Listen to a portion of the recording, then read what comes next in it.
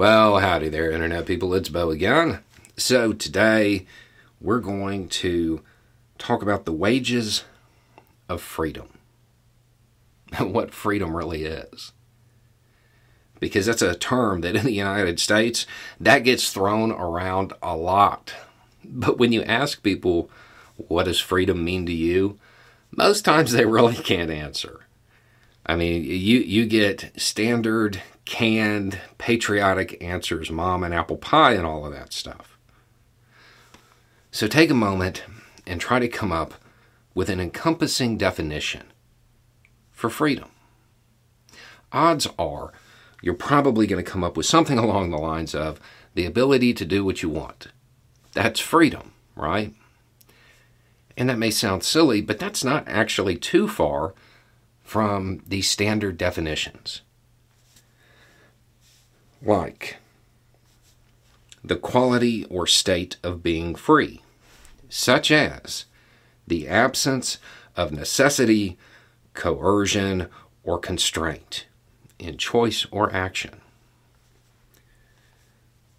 So if you need to do something, if you have to do it, if you're coerced into doing it, if you don't have a lot of options, you're not free, right? What does it take to be free in the land of the free, the home of the brave and all that stuff?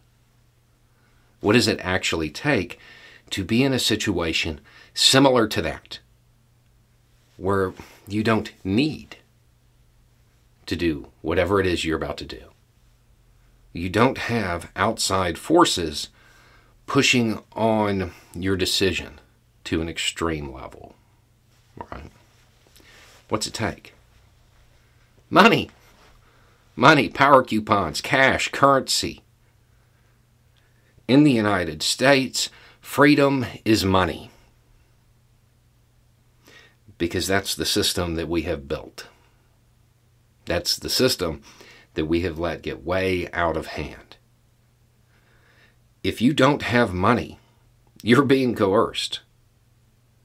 If you don't have cash, you don't have those power coupons, you have to get up and go to work even if you're sick. Because if you don't, you're going to be out in the street.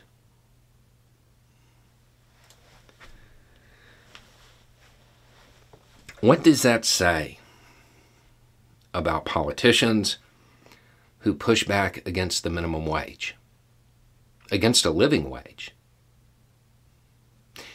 It says that by definition, they are anti-freedom. They don't want the American people to have freedom. They don't want them to be free of coercion, because the coercion is what keeps the system running. The coercion is what keeps those people on the bottom in their places. And if they had freedom, if they had more power coupons, they would have more options. And the more options they have, the harder they are to control. The more of a voice they have. When you look at the pay that the lower levels of our society get, it's not freedom. It is not freedom. They don't have a life free of necessity or coercion. That is their life.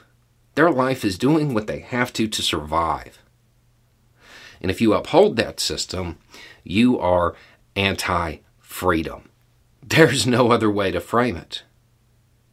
The only attempt that people make in trying to justify this is, well, we live in a country that has the most opportunity in the world. We live in the freest country in the world. I don't know where they're getting these statistics. And because we're in this freest country, these people on the bottom, they have the ability to change their station so they are free. Right.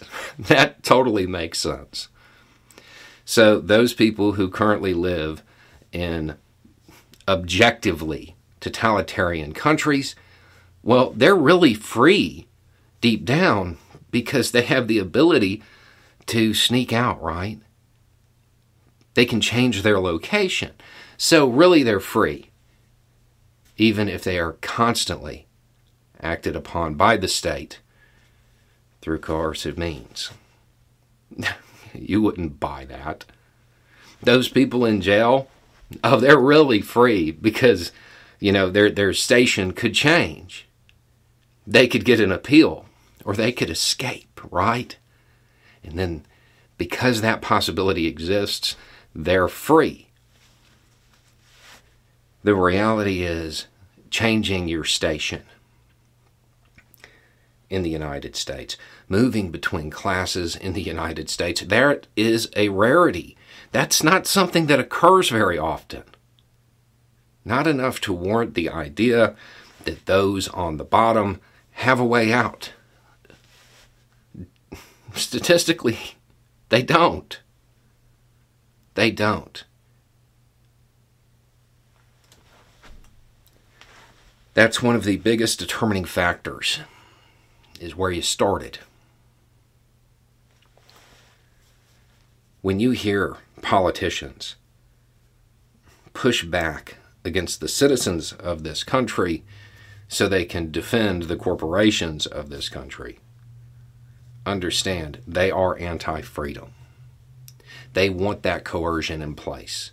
They want those on the bottom kept in line through that coercion. That's not freedom. It's the opposite of freedom. They want them in a position that says, hey, I know you're sick and all, but you need to get to work because rent's due, or get out on the street. It's not exactly free. And that situation exists for a whole lot of people because the minimum wage in this country has been neglected. Because prices have gone up, profits have gone up, but those people on the bottom have been left behind because that is where those politicians want them. They want them in a position where they have no voice, where they don't have power coupons, where they can't influence change because those who are on the bottom of this system know the need for change the most.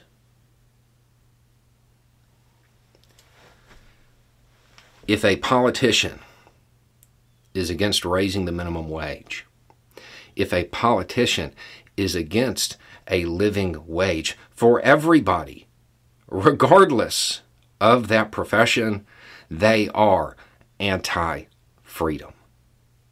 They are pro-oppression.